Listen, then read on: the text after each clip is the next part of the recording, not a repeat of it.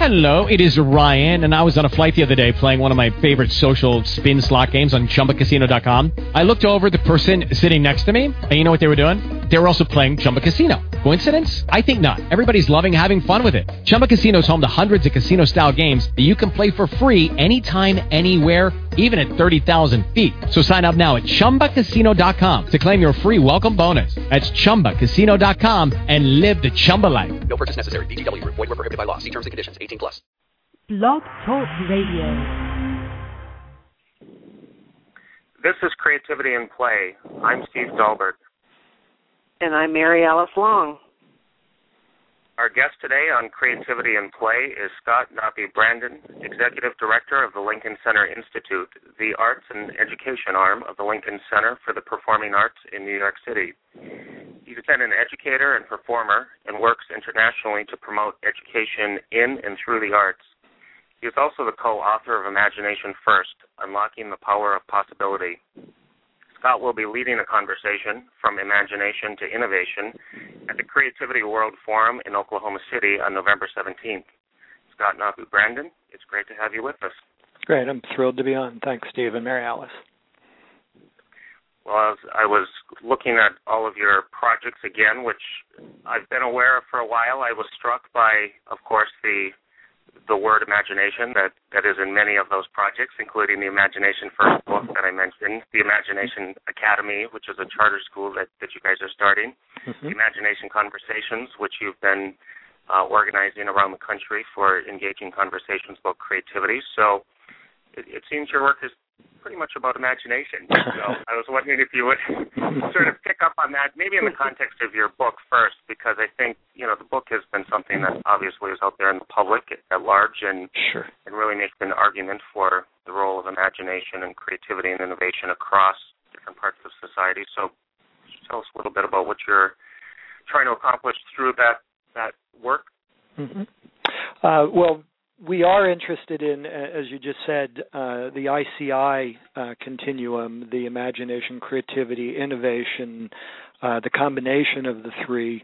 We do highlight imagination for several reasons. One is in the spirit of you reap what you sow, that if we want innovation, we think you have to backward map it through creativity back to imagination, because from our viewpoint, that is the cognitive process or the capacity to conceive of what is not, to ask the what-if question that kicks off the entire process of creativity to innovation. So in a sense, it is starting with imagination, but not because we think it's the only part of the discussion. We just think it's the cognitive capacity that we need to pay attention to. And I would say also, at least from our viewpoint, the one that gets the least ink. And that really becomes then, particularly from an education standpoint, part of what links imagination and creativity across all disciplines, and not just focusing on the arts and music, where sometimes an emphasis falls in some of the conversations about this topic. Yeah, absolutely. In the spirit of bringing it back into public education, once again, if we're talking about innovation, we have to look at how we get there. And if in a test-driven educational environment, which we're not arguing should not exist, we're arguing that we should have a combination of high accountability and high standards along with imagination, creativity leading toward innovation as part of the design of education in the United States. But because imagination is that cognitive capacity that we think can be taught, and creativity for us is applied imagination through the formal language or elements of any discipline, that you pretty much have the ability to look at it as both rigorous content and kind of methodological or pedagogical design. So, Scott, I was looking at one of blog entries, and you were mentioning Rutledge's take on what kind of creator are you through different personality types. And so I was thinking about myself in terms of I create and goes straight to my imagination through play and dreaming and movement. And so it probably falls under the category intuition to begin with. But so I wonder about that model, or looking at yourself as a creator. How are you a creator, and how can that help us all move past our fears, whether child or adult? Right. Well, I'd like to believe first and foremost that, as young children, those fears are not as well founded or formed because they're not. We haven't lived through the exercising of them in the world to either be shut down or told they're not appropriate or we shouldn't have them. And now, once again, that's a blanket statement, but I'd like to believe that young children have that capacity or that intuition already built in. I think the question is how to keep it and keep that fear from overtaking it, both within the organized elements of education as we look at what knowledge acquisition is on the one hand, but then as we look at what does it mean to be imaginative and creative as an individual.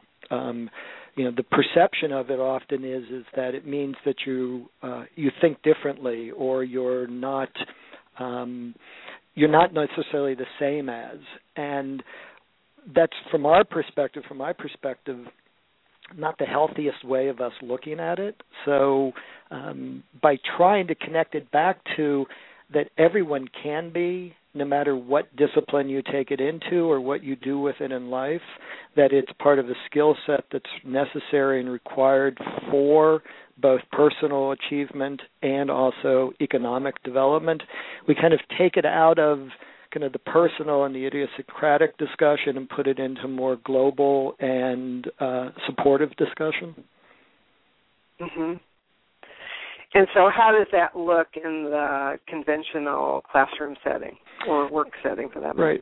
Right. Well, there's many different ways of looking at it and how it can exist, and that part of the beauty of this is that we're actually, by taking it off its pedestal and kind of not either romanticizing it or trying to fear it, we're actually saying that there are ways in which all instruction can be delivered using key elements of inquiry and digging deeper and trying to find ways in which connections are made between disparate ideas, that if you use what we call the capacities for imaginative learning, which is a typology that we've developed, that if you teach to and through those, you're over time developing the skill sets that allow you to be more imaginative, to create those mental images, to develop the what Einstein called the thought experiments that is part of that cognitive process. So in a sense, if they just become part and parcel of delivery and the way in which we examine subjects, it will almost take care of itself at the school level. In the workforce, it's a more complicated discussion because you're talking about a certain form of retraining or remediation if we're talking about it with adults. But our experience is it's really the same set of questions. It's just you have to do it faster. What do you mean you have to do it faster? Well, if you're retraining or if we're talking about workforce development, you don't have 12 years to develop it over the course of a student's life in school. Out of both fairness to the individual and the need to have that person as a constructive member of the workforce. But the elements are the same, and it's really what we're doing to highlight them, what we're doing to teach to and through them, and what we're doing to make them part of the day-to-day discussion about what does it mean to be imaginative and creative.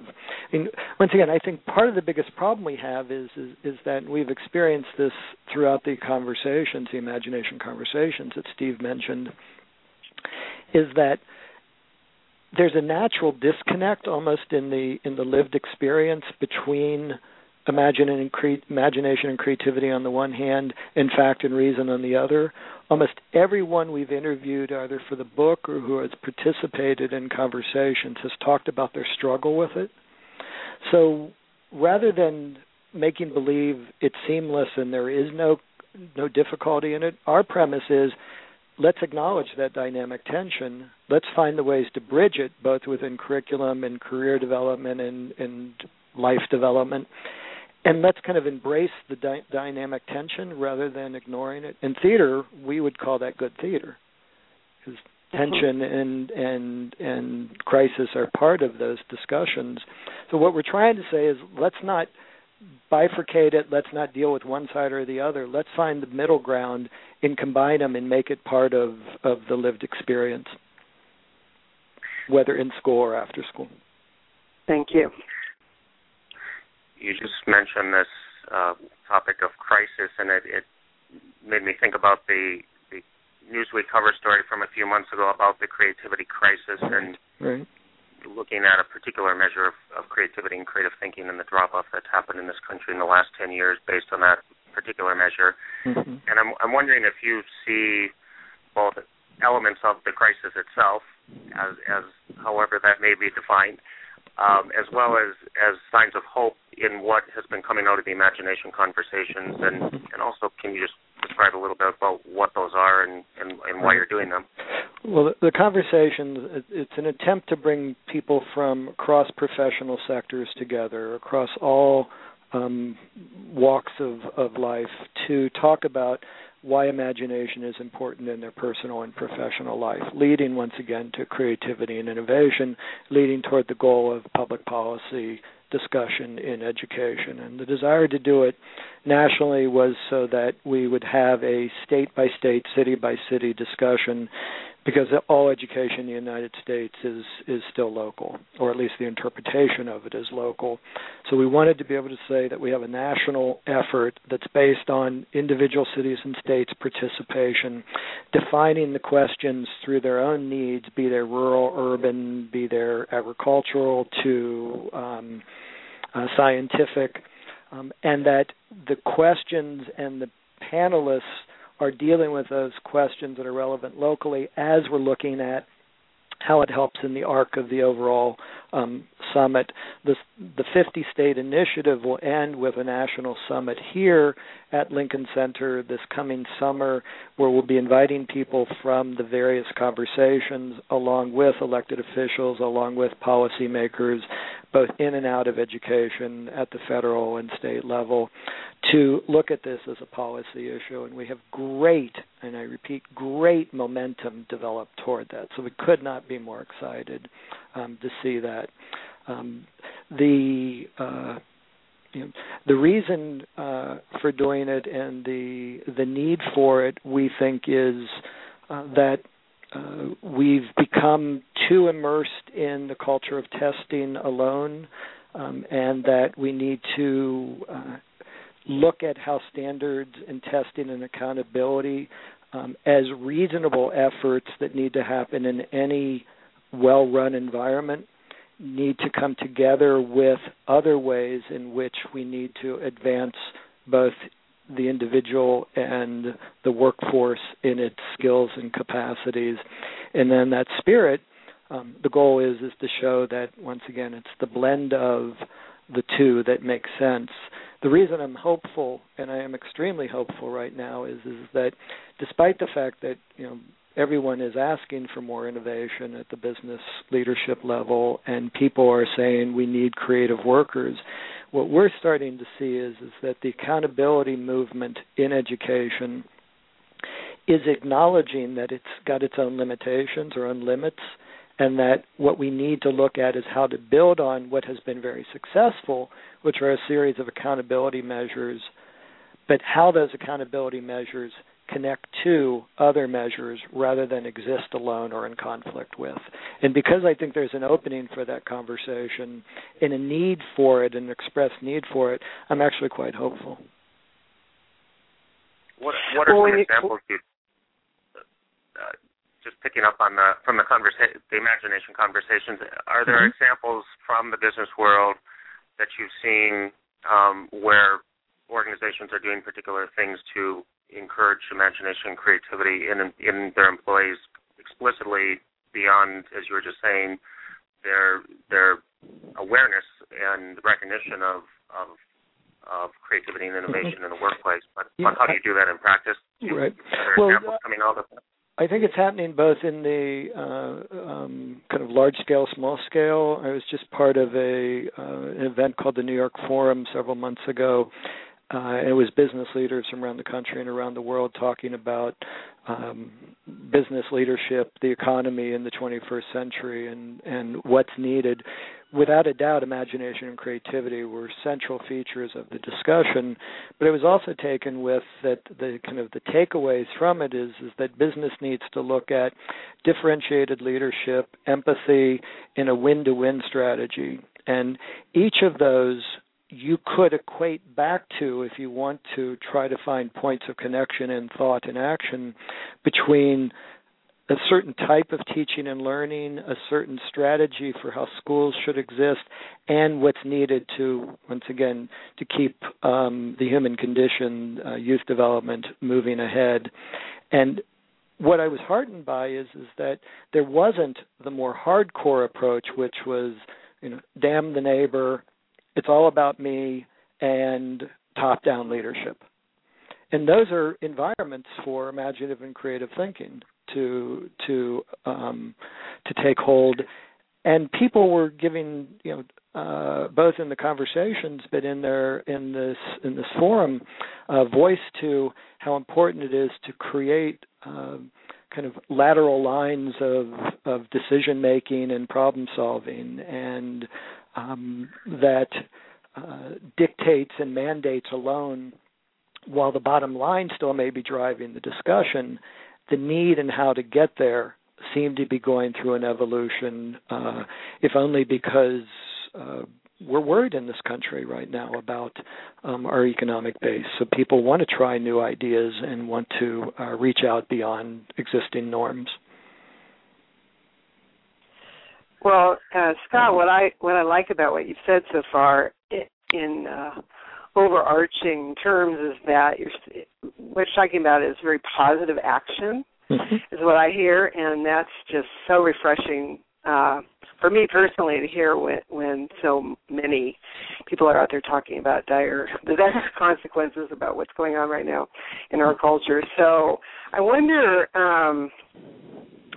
in terms of those kind of win-win strategies and positive results, what goes into an imaginal or creative toolbox, whether we're talking about educational systems or work settings, institutions. Mm-hmm. What are some things you can point out that might go in that toolbox? Right. I think the one would be, once again, the list or the typology that we use of the capacities for imaginative learning. I mention them because we use them, but we by no means own it nor think that it's an exhaustive list of what should go into it.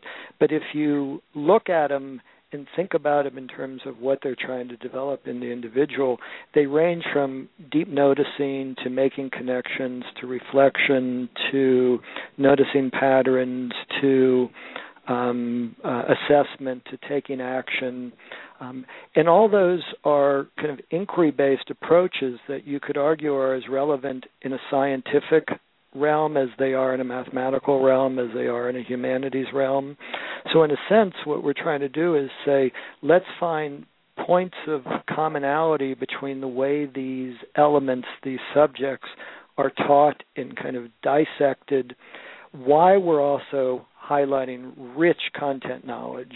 And if you bring those two together, the belief is, in the spirit of a toolbox, that what you're doing is you're empowering the teacher to teach things in a way that not only will the kid learn the knowledge that's necessary for literally passing of the test on the one hand, but also the skill sets to learn how to dig deeper, ask questions, look for complexity, and find his or herself in that knowledge base.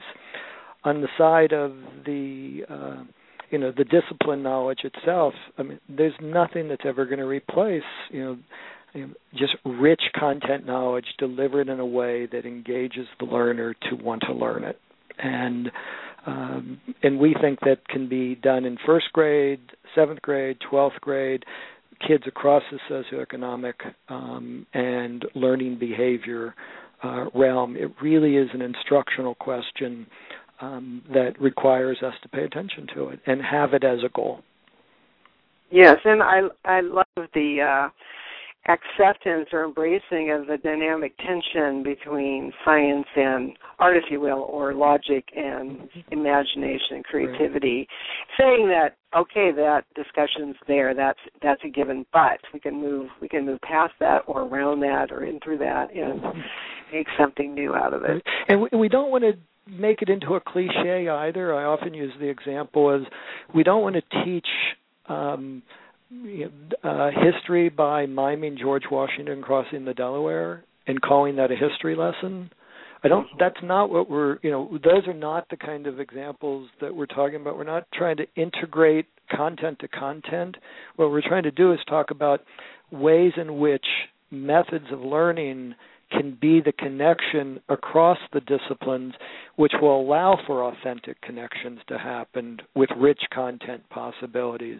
Because what we do believe is true, and this comes truly out of talking with people in the sciences, I have to say even defense and homeland security, is that there's a lot of interest in looking at how problems are solved, not by looking within the silo of the discipline itself, but on the fringes of that discipline or at the points of connection between disciplines. And we believe that the capacities and what we're trying to inculcate is a way to develop the skill set to do it in all children. Yes, and starting at a very young age. Yeah, because asking what if and probing what is possible are great organizing questions. Yes. Thank you. As you were talking about some of those places in society beyond education and business, which are sort of the obvious places where these conversations seem to be happening, but as you just mentioned in things like homeland security and intelligence and other areas as well, that there are all of these conversations going on oftentimes separately and not linking across those disciplines, not just within the school setting, but just in society in general, not linking between education, business, nonprofits, arts, government. And so you've been working with some other folks on establishing a national creativity network, which will be launched later this month at the Creativity World Forum. And in the interest of disclosure, you and I are both members of the board of directors of the National Creativity Institute. Proud of it. But you've also quite instrumental in helping, I think, form some of the initial thinking about that. So I'm just wondering if you'll explain a little bit about what that is striving to do as it's in the context of linking across society these issues that we've been talking about for the last several minutes. Right. Well, there's no doubt in my mind, and I think in support of what the network's trying to create, is that this has to be a big picture discussion, that it will not be solved by education or educators alone, nor will it be solved by business leaders and people involved in science alone. It really has to be a big picture, a big tent idea. And to do that, we have to have structures in place to support that. We all exist within worlds. We're all busy, that we can agree on something as a common cause purpose and then have no ability to pull it off action-wise and to see it into some form of accomplishment or fruition, the efficacy factor component of it. So the idea of creating a network is to have a location for this discussion to happen. And the good folks in Oklahoma, which I think is quite extraordinary, the work they've been doing there over the last couple of years, have offered to not only host this conference, the Creativity World Forum, but to help spearhead this National Creativity Network that you and I are involved in. And the goal of the network is really to be both a clearinghouse and an organizational entity for the fostering of this conversation across professional sectors, across commerce, education, culture, to show, once again, why it's relevant, how to make it viral, and to keep pushing it both from a public policy and kind of a public relations perspective. And I could not be more thrilled because the imagination conversations that we've been working with here in the Creativity Network are just great first cousins in the effort to try to bring this together in the country. Do you see things happening nationally from a policy standpoint in this country that are helping to support this, in ways that lots of other countries have probably spent years thus far in terms of bringing national attention in England and Ireland and Singapore, several other countries, but not necessarily in a similar vein that we see that happening in this country. Do you see examples of that, or do you hope that the National Creativity Network might play a role in helping create some of those kinds of policies at a national level? Right. I think that there's already policy for it. I think there's huge interest for it across professional sectors. I think that the conversation is already happening at multiple levels. I think what keeps happening, though, is that we think we're debating one another rather than we're really not. What we really need to do is to define and find the points of connection and move ahead with those points of connection. As we all know, the political landscape continues to change, which is healthy for any country. But there's a reason why people keep coming here to find out how to develop innovation and creative tools and products. I still think the United States is the leader of it, despite the fact that others may be addressing it in a more direct manner than we have, and that it's the driver of our economic engine and will continue to be the driver even more so in the 21st century. So I think that it's the role of the Creativity Network, the role of the conversations, the role of this kind of discussion, it's not a nicety, it's an absolute necessity. And Scott, as we wind down our time together, I wonder if you can tell us just one short story about something that happened out of the imaginal conversations that kind of demonstrates what you're talking about in terms of making connections. Mm-hmm. There's many, many different stories. Some points of connection that I'd be telling tales out of school just because they're not fully formed yet. But I think it's fair to say that the interest in it and the points of connection range from Department of Defense, Homeland Security, to the spiritual community, to the business community. And what we keep finding is that there's often a misunderstanding or misperception of what it means to be imaginative. And once that's cleared up, people start to understand its relevance and its potential impact. The most exciting thing for me, though, and I say this with great glee, is that a few years ago, if I looked at my Rolodex, I would basically have on my Rolodex artists and educators, because that's the world I live in on a daily basis. And I woke up one day and realized that if I only talk to myself, in essence, or the debate within the world that I live in, am I really challenging my own thinking, and am I really helping advance the form or the knowledge base? And that's really when the idea for the conversations came up. It's that might I not listen to an astronaut talk about his or her experience, or might I not listen to someone exploring the galaxies? And when you start to realize it, what you hear is they're every bit as aesthetic and imaginative and interesting as an artist talking about his or her experience, or a teacher talking about that moment when huge gains have been made in the classroom. And I started to realize that I needed to make connections, and I needed to notice differently. And it was in that process the realization was, until I'm living in that world and learning from people outside of my own realm of experience, I'm limited. Well, Scott, thank you very much for joining us. Pleasure. Thank you, Scott. Appreciate both of you. Thank you, Mary Alice. Thank you, Steve. Scott Noppe-Brandon is Executive Director of the Lincoln Center Institute and co-author of Imagination First. He will be part of the Creativity World Forum in Oklahoma City on November 17th. You can listen to the show again and find more information about our guests coming shows at creativityandplay.com. And listen on Saturday, November 6th, when our guest will be best-selling author and creativity guru Dan Pink. Creativity and Play is a production of the International Center for Creativity and Imagination in partnership with the National Creativity Network. I'm Steve Dahlberg. And I'm Mary Alice Long. Thank you for joining us. Lucky Land Casino, asking people, what's the weirdest place you've gotten lucky? Lucky? In line at the deli, I guess? Aha, in my dentist's office. More than once, actually. Do I have to say? Yes, you do. In the car before my kids' PTA meeting. Really? Yes. Excuse me, what's the weirdest place you've gotten lucky? I never win and tell. Well, there you have it. You can get lucky anywhere, playing at LuckyLandSlots.com. Play for free right now. Are you feeling lucky? No purchase necessary. Void where prohibited by law. 18+. Terms and conditions apply. See website for details.